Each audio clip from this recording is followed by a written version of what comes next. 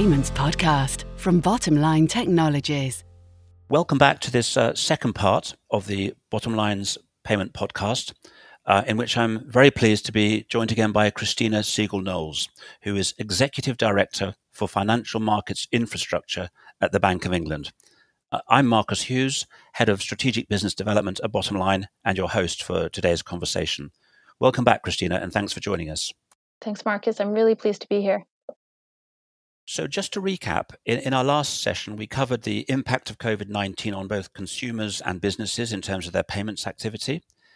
We also explored the unbundling of payment chains, which is potentially increasing systemic risk, as different participants are in some cases are subject to different levels of regulatory oversight. And then we talked about the emergence of stablecoin, which are intended to overcome the volatile ups and downs which traditional cryptocurrencies are experiencing. And we also discussed the possibility of central banks deciding to issue central bank digital currencies. And finally, Christina described some of the important findings covered in the recently published Financial Stability Report. So kicking off with another question for Christina, with so many changes in the UK payments landscape, like proposals to create a new payments architecture, what are the Bank of England's priorities for retail payments over the next few years, please? Thanks, Marcus. I think as I was explaining earlier, I think the bank really sees innovation and change not as something that's in tension with our mandate, but something that we want to support and is very much supportive, provided that it's got the right regulatory framework and provided that we are ready to respond to it. So I think our goal is to make sure that the UK payments landscape will be resilient and provides that level of confidence for users that I was speaking about as being so essential to financial stability and so essential earlier. And so we want to be in a place where change can happen, and it can happen in a way that's safe and that our regulatory system keeps up, and also the technology and infrastructure the bank provides is also keeping pace. And I think as people change the way that they pay, it may change the way that our priorities shift. We need to make sure that we are ahead of the game when it comes to knowing when something is becoming very much systemic, when it's becoming core to the way that people pay, to make sure that it's regulated appropriately. And ideally, we want to be helping to provide a framework so that innovation, as it happens, and new forms of payment add to resilience rather than detracting from it. And I think that is very much possible when people have more alternatives. As I've said a couple times in this podcast, that can create just a more stable system and one in which you have fewer sort of critical nodes that could affect resilience if something goes wrong. And so I think through all of that, there's all of the regulatory pieces that I spoke about before in terms of making sure that the UK is moving to a world where we really have that same risk, same regulation basis for our regulatory landscape. And I think that's something that we've been discussing not just in the Bank of England, but across UK regulators, and something that HMT, Her Majesty's Treasury, has consulted on in the context of their payments landscape review. And so thinking about how do you make sure that payments landscape has that level of resilience going forward, and that the regulatory framework is appropriate. And it also means that in addition to that regulatory piece, making sure the regulation is fit for future, we also need to be implementing these principles in some of our other Bank of England activities, which include the supervision of existing payment systems, as well as provision of infrastructure.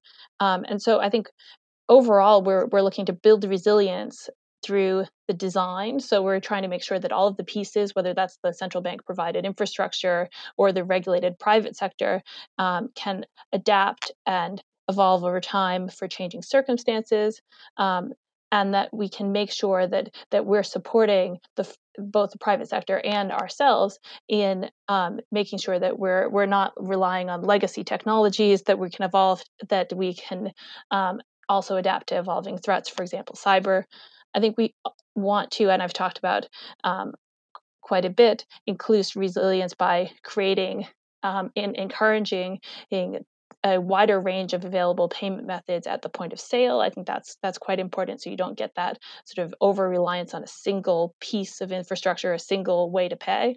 And I think we need to make sure that through all this change, we're thinking about how do you make sure that the change itself doesn't lead to risks as you're switching over, that you don't end up with transition risk between systems, between technologies that cause risk to the system and threaten that reliance. And then finally, one that's a bit more sort of technical in nature, is that we also are looking to move to adopt ISO 2022 data standards, because there are new standards, and for people who aren't following this closely, you maybe that most of the podcast listeners are familiar with data standards, but I think there are new ways to ensure that we have richer data that's going to support resilience of critical payments, and I think importantly, then also provide the basis for greater interoperability between payment systems, which again then reinforces that overarching goal of having more ways to pay that are interchangeable, which means a more resilient system overall and more options for consumers and users in the UK. Great. Thank you, Christina. Very interesting. So greater resilience, more choice in payment instruments and channels, all very important themes. I'll pick up on that ISO 20022 point that you mentioned as well. So, as mentioned earlier, another major change in the UK payments landscape is, of course, the Bank of England developing its new real-time gross settlement system to replace the CHAPS high-value payment system. And this will involve an important new messaging format, known as ISO 20022. The adoption of this format in the UK is part of a massive program to migrate many of the world's market infrastructures to this new format. It's an ambitious program under which this messaging standard is being rolled out across the entire world over the next 5 years, really. The good news is that this data-rich messaging standard is now globally accepted as the best way to standardize and to modernize payments and other financial messaging, such as securities processing. Global adoption of this standard will make interoperability between payment systems and security systems so much easier, whether they run on SWIFT or other proprietary networks. And an important part of the overall migration program is, of course, the transition plans of major market infrastructures. So not only in the UK for the Bank of England, the new RTGS, but also the European Central Bank's Target 2 and also the US FedWire network. The migration to ISO 20022 is going to allow payments to carry more structured data and much richer data than conventional payment formats today, like SWIFT MT-FIN messages. Importantly, this structured data is machine readable, and this will greatly increase the efficiency of payments with greater automation and greater real-time straight-through processing. A major reason why I understand regulators are keen to see the widespread adoption of ISO 20022 is that it's going to make it easier to ensure compliance with anti-money laundering requirements. ISO 20022 has many structured fields which can be made mandatory to ensure that important details are provided. So that would be, for example, the name and address of the ultimate beneficiary, as well as full details of the originator and any banks involved in processing that transaction. This means payments using ISO 20022 can be mandated to include in a structured, machine-readable way all the information necessary to comply with rules like FATF 16 and the EU wire transfer regulations. This comprehensive structured data will improve automation and reduce the number of false positives when screening payments against sanction lists and watch lists. The increase in information provided can also be used to make it much easier to track payments in real time across multiple banks and across payment systems.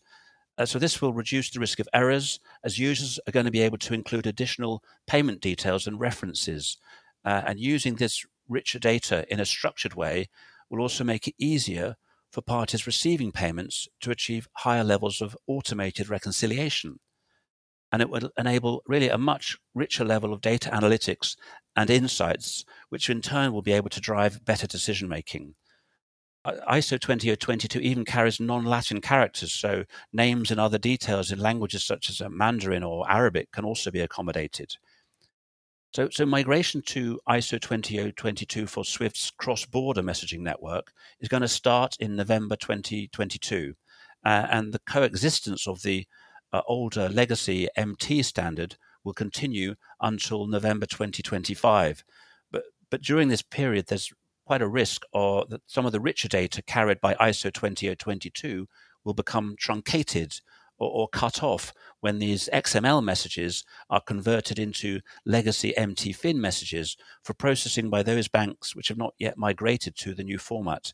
So unfortunately, these FIN messages are not able to carry so much structured data as the new ISO 20022 format. So SWIFT is therefore working with fintech solution providers like Bottomline to help financial institutions through this transition period, and we'll be providing mapping and translation services as well as cloud-based data vaults to ensure that the data is not going to be lost. Anyway, so moving on to our next topic, we really couldn't have this conversation without addressing another highly controversial subject, which remains at the centre of much debate and uncertainty. I'm sure you can guess by that I mean, of course, Brexit. So when clocks in the UK strike 11 p.m. on the 31st December, that's already midnight in Brussels, this will mark the end of the UK's transition period for leaving the European Union and ceasing to be members of the single market and the customs union. So even today, in mid-December, we still don't know whether the UK will actually have a trade deal with the European Union, one which preserves tariff-free and quota-free trade in goods, or whether actually World Trade Organization arrangements are going to apply. But either way, it's going to be a big change with more forms to complete and more checks to perform. And what is clear is that there's likely that we're going to see some major disruption and delays as these new border arrangements come into force. Worryingly, a recent EY survey found that 80% of UK businesses don't yet know the full extent of Brexit risks, and they don't have sufficient preparations in place. That's a pretty high percentage. And of course, the situation hasn't been helped by COVID-19. So Christina, from the Bank of England's point of view, do you have any advice for UK businesses that are trying to prepare themselves for Brexit? I mean, I think the first principle for all businesses is that you should ensure fully how regulations that impact your business may change on the 1st of January, and have plans in place to mitigate any resulting risk to your business. And I think that's consistent with advice that the bank has given from the beginning of this process. I think something that podcast listeners should be aware of is also that the bank has engaged very closely with all regulated firms, including payment systems, to assess potential issues and ensure that these are addressed ahead of our exit or the end of the implementation period at the end of this month. And the bank has been very, very active in preparing for Brexit for a long time now, including monitoring with a great degree of detail potential financial stability risks and potential financial stability issues that could arise, and stands ready to make sure that the bank's mandates of monetary and financial stability will be met should market volatility increase throughout this period. I think one of the things I mentioned earlier in the podcast was the FPC's financial stability report, the latest edition of which just came out last week, and is available on the Bank of England's website. That provides a full set of assessments of potential risks and in the financial system and the mitigants that have been put in place, and an assessment of preparedness. I think the really headline takeaways are that the financial system broadly is prepared, and that we think that the key financial stability risks associated with Brexit have been mitigated. That doesn't necessarily mean, however, there's a difference between financial stability and market disruption. And people should understand that even if they do see market disruption, that does not necessarily mean the same thing as financial stability disruption. And as I just said, the bank stands prepared to respond in the event of market volatility to make sure that monetary and financial stability can be maintained. Thank you for those reassurances about the Bank of England's preparations regarding ensuring stability, even if there is some market disruption, as you were saying. Perhaps I can also add some thoughts on how the UK financial services sector has been impacted by Brexit and the preparations they've been having to make. The UK's exports in financial services to the European Union are worth more than £26 billion, according to the Office of National Statistics. And despite the scale of this major business flow, and 4 years on now from the referendum, the future business relationship between the UK and the European Union does remain uncertain. However, we do know that the European Union has been insisting that it will not allow the UK financial services sector to have their cake and eat it. By that, I mean the UK can't retain access to the benefits of the single market without the obligations, which includes, for example, the free movement of labour and the acceptance of European Union regulations. So as from the 1st of January 2021, the European Banking Authority is no longer going to allow UK-based financial institutions to continue to passport their FCA Financial Conduct Authority licenses into the single market. This effectively puts an end to any cross-border operations within the European Union. The European Central Bank has also taken a hard line here, emphasizing that all activities related to European products or European customers should, as a general principle, be managed and controlled from entities located inside the European Union. There has been quite a lot of talk of future access to Europe being based on equivalence, but this is a system of regulatory approval that can be withdrawn by the European Commission unilaterally and with as little as 30 days' notice in some cases. So, in addition, the European Commission has specified it will only grant equivalence in those areas where it's clearly in the interests of the European Union. So unlike single market membership, equivalence is not a comprehensive system, and core sectors such as insurance, lending, and deposit taking won't be covered by equivalence.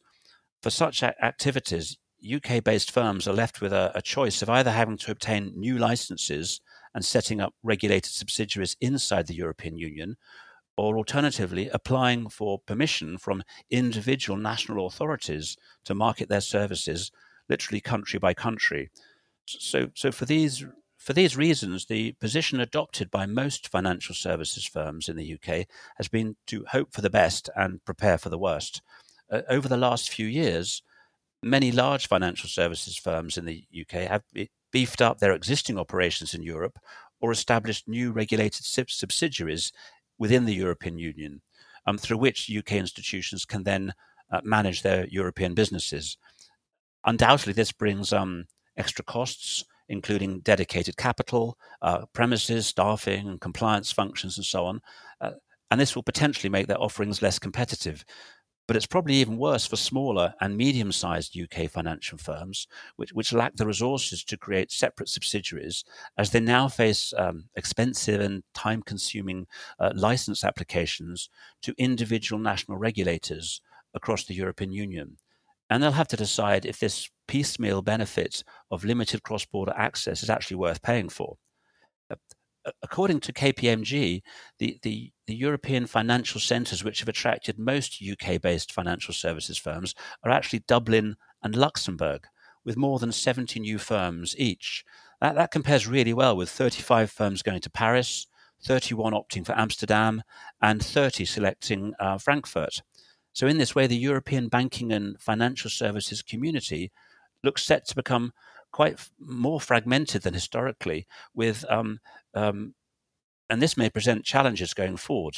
Investment banks have generally gone for the major political and economic centres of Paris and Frankfurt, but Luxembourg has attracted the most asset managers. EY estimate that overall, banks and fund managers have been moving more than £1 trillion of assets out of the UK and into the European Union as a result of Brexit. They also estimate that more than 7,500 financial services employees have now been relocated to Europe, which is a lot lower than was originally anticipated or feared. That 7,500 is in addition to some new hires within Europe, of course, as well. And some of that relocation has been delayed by COVID-19. So the timing of the UK's exit from Europe and the additional red tape it's created for financial services firms really couldn't have been worse, coinciding with the pandemic. Turning back to yourself, Christina, as we draw to a close on this conversation, perhaps you could share with us any predictions you have for 2021 and beyond. In particular, what changes or innovations are we likely to see in the payments landscape? Thanks, Marcus. I mean, I think the I should put the disclaimer on the top that if 2020 has taught me anything, it's to stop making predictions about the world. But in the payment space, I think there are a few things that I would certainly expect. I think the first is that the UK regulatory authorities and working with the government will continue to make strides to move to make sure that the regulatory framework for payments, including emerging payments like stablecoins, are fit for purpose, that we're paying attention to risks that might come, and also making sure that the regulatory framework is there to support innovation. So I'd expect things to watch out for in that space would include, for example, HMT's response to the payments landscape review, which I mentioned earlier. I think you'll also see additional insight and leadership from the Financial Policy Committee at the Bank of England, who will be really thinking about how do we make sure that the regulatory framework for payments really is in place and is future-proof to support innovation in the UK and make sure that we can continue to be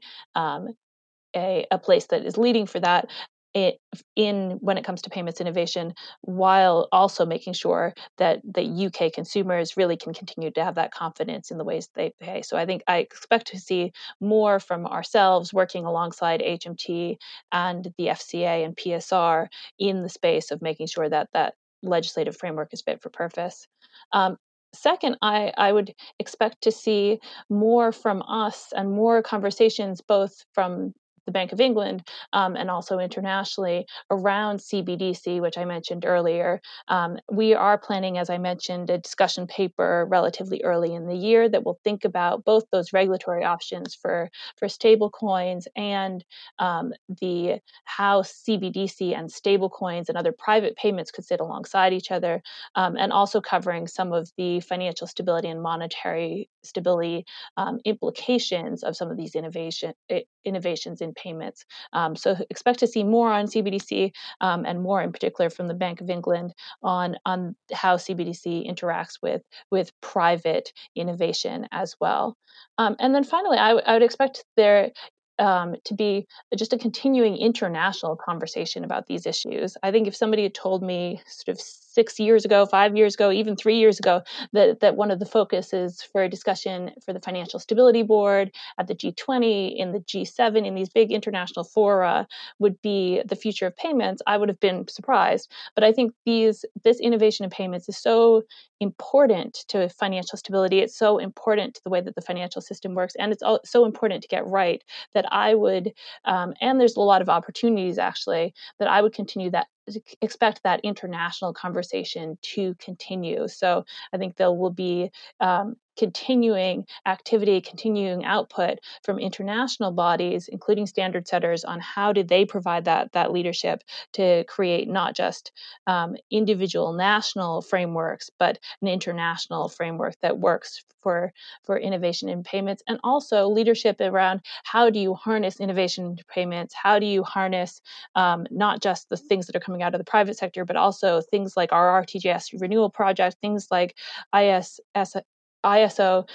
20022 to improve cross-border payments in particular, but domestic payments as well, and provide solutions to challenges that we've seen in that space. So I would say I would look out for just a lot more attention, a lot more activity in this area, and hopefully some exciting steps forward in terms of getting the regulatory framework in place, encouraging some of the innovation, whether that's in terms of how the central banks are providing things or supporting innovation in the private sector, and also thinking about sort of where do central banks go when it comes to central bank digital currencies, which would be just another area for significant step forward potentially in the way that people are able to pay. Fantastic. Thanks, Christina. Very good. So a very busy 2021 ahead for the Bank of England with such a comprehensive to-do list. I also have a couple of predictions of my own, which I'm happy to share now. First, I agree on central bank digital currency. I do sense that the market is reaching the next level in the evolution of blockchain, especially relating to digital currencies. Recent work and statements by various central banks around the world makes it increasingly likely that quite soon one or more central bank will issue their own central bank digital currency. A number of central banks are announcing initiatives to create a currency, while others may want to make sure that they are ready on the sidelines just in case adoption suddenly gains rapid traction. Ironically, I think the controversy around Facebook's Libra stablecoin, which has I think recently been rebranded as Diem, has actually made the launch of a central bank digital currency more likely than ever. So for me, it's now more a question of when, not if, a central bank digital currency is launched. We know a number of central banks are exploring the best way to approach this. For example, the Central Bank of Sweden is quite advanced, apparently, in developing a retail e-krona, which may be one of the first to launch. But I think it's probably the People's Bank of China, which is most advanced of all. They've been holding large-scale pilots for their e-yuan in various cities across China, for example, in the massive tech hub Shenzhen, just across the border from Hong Kong. Typical use cases there have been tested on bill payments, transport, shopping, government services. So for me, after many years of experimentation and investing huge sums of money in blockchain, I think central bank digital currencies are now emerging as one of probably the most exciting and practical applications of this new technology. My second and completely unrelated prediction is that there will be greater integration between treasury, corporate payments, and payables and receivables, and thereby capitalizing on the rich data that's contained in messages such as e-invoicing and ISO 20022 payments. This will drive greater insights and far better decision-making about spend management, buyer and supplier behavior, and working capital performance. This, in turn, will encourage wider adoption of supply chain finance and other payment programs, which can help buyers and suppliers manage their cash flow more efficiently and optimize returns on any spare liquidity, of course. As an important part of this big push to achieve greater transparency and better cash flow management, I think we're going to see a growing number of governments mandating the adoption of e-invoicing. Around the world, these new government-mandated e-invoicing programs are driving much of the current growth in e-invoicing. Currently, it's about 20% a year growth. Some of the obvious benefits of e-invoicing include greater processing speed, lower cost, improved visibility and control, as well as reduced risk of fraud. But this is only part of the explanation.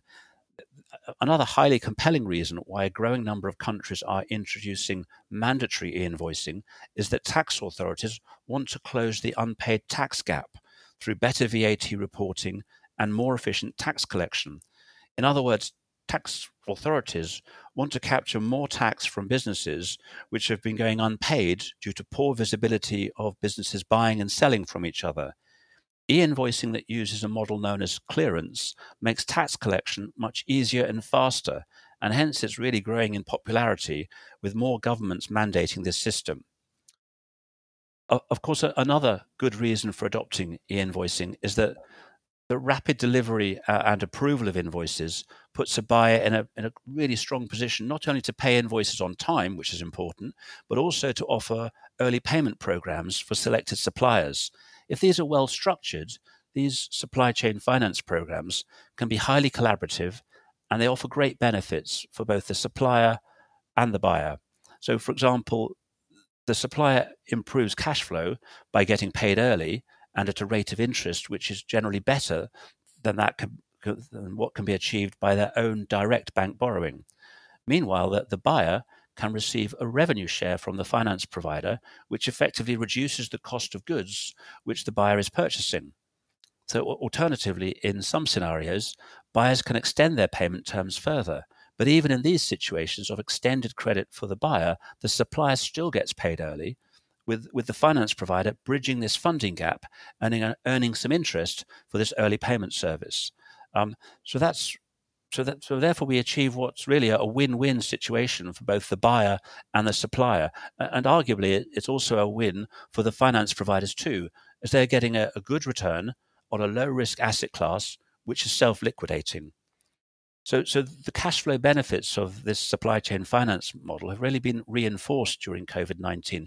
But although I'm convinced it will grow rapidly in 2021 and beyond, I would add a word of caution. There have been a few isolated cases where some of the credit terms being applied are unnaturally long, and where almost all supplier invoices are being paid early under these supply chain finance programs. That's kind of unbalanced. And in a few of these extreme cases, this has resulted in credit agencies raising doubts when assessing the creditworthiness of big corporates, since it's hard to get a clear view of the corporate's total liabilities. And these credit agencies have therefore questioned whether these liabilities should actually be classified as bank borrowing instead of trade creditors. So I'd really emphasize the need for supply chain finance techniques should be put into practice with balance and with moderation, and also with proper accounting opinions on suitable balance sheet treatment. So those are just two of my personal predictions, but I do think the time is right for both these trends to take center stage. So Christina, perhaps with these predictions, we should meet at the same time next year to see if we were even close to being correct about our predictions. Sounds good. So that's all for today. The Payments Podcast will be back soon with more insights into the fast-changing world of business payments. We do hope our listeners find this session useful. It just remains for me to thank Christina very much indeed for being with us today and sharing her great thoughts and expertise. Great. It was my pleasure, Marcus. Thank you for having me.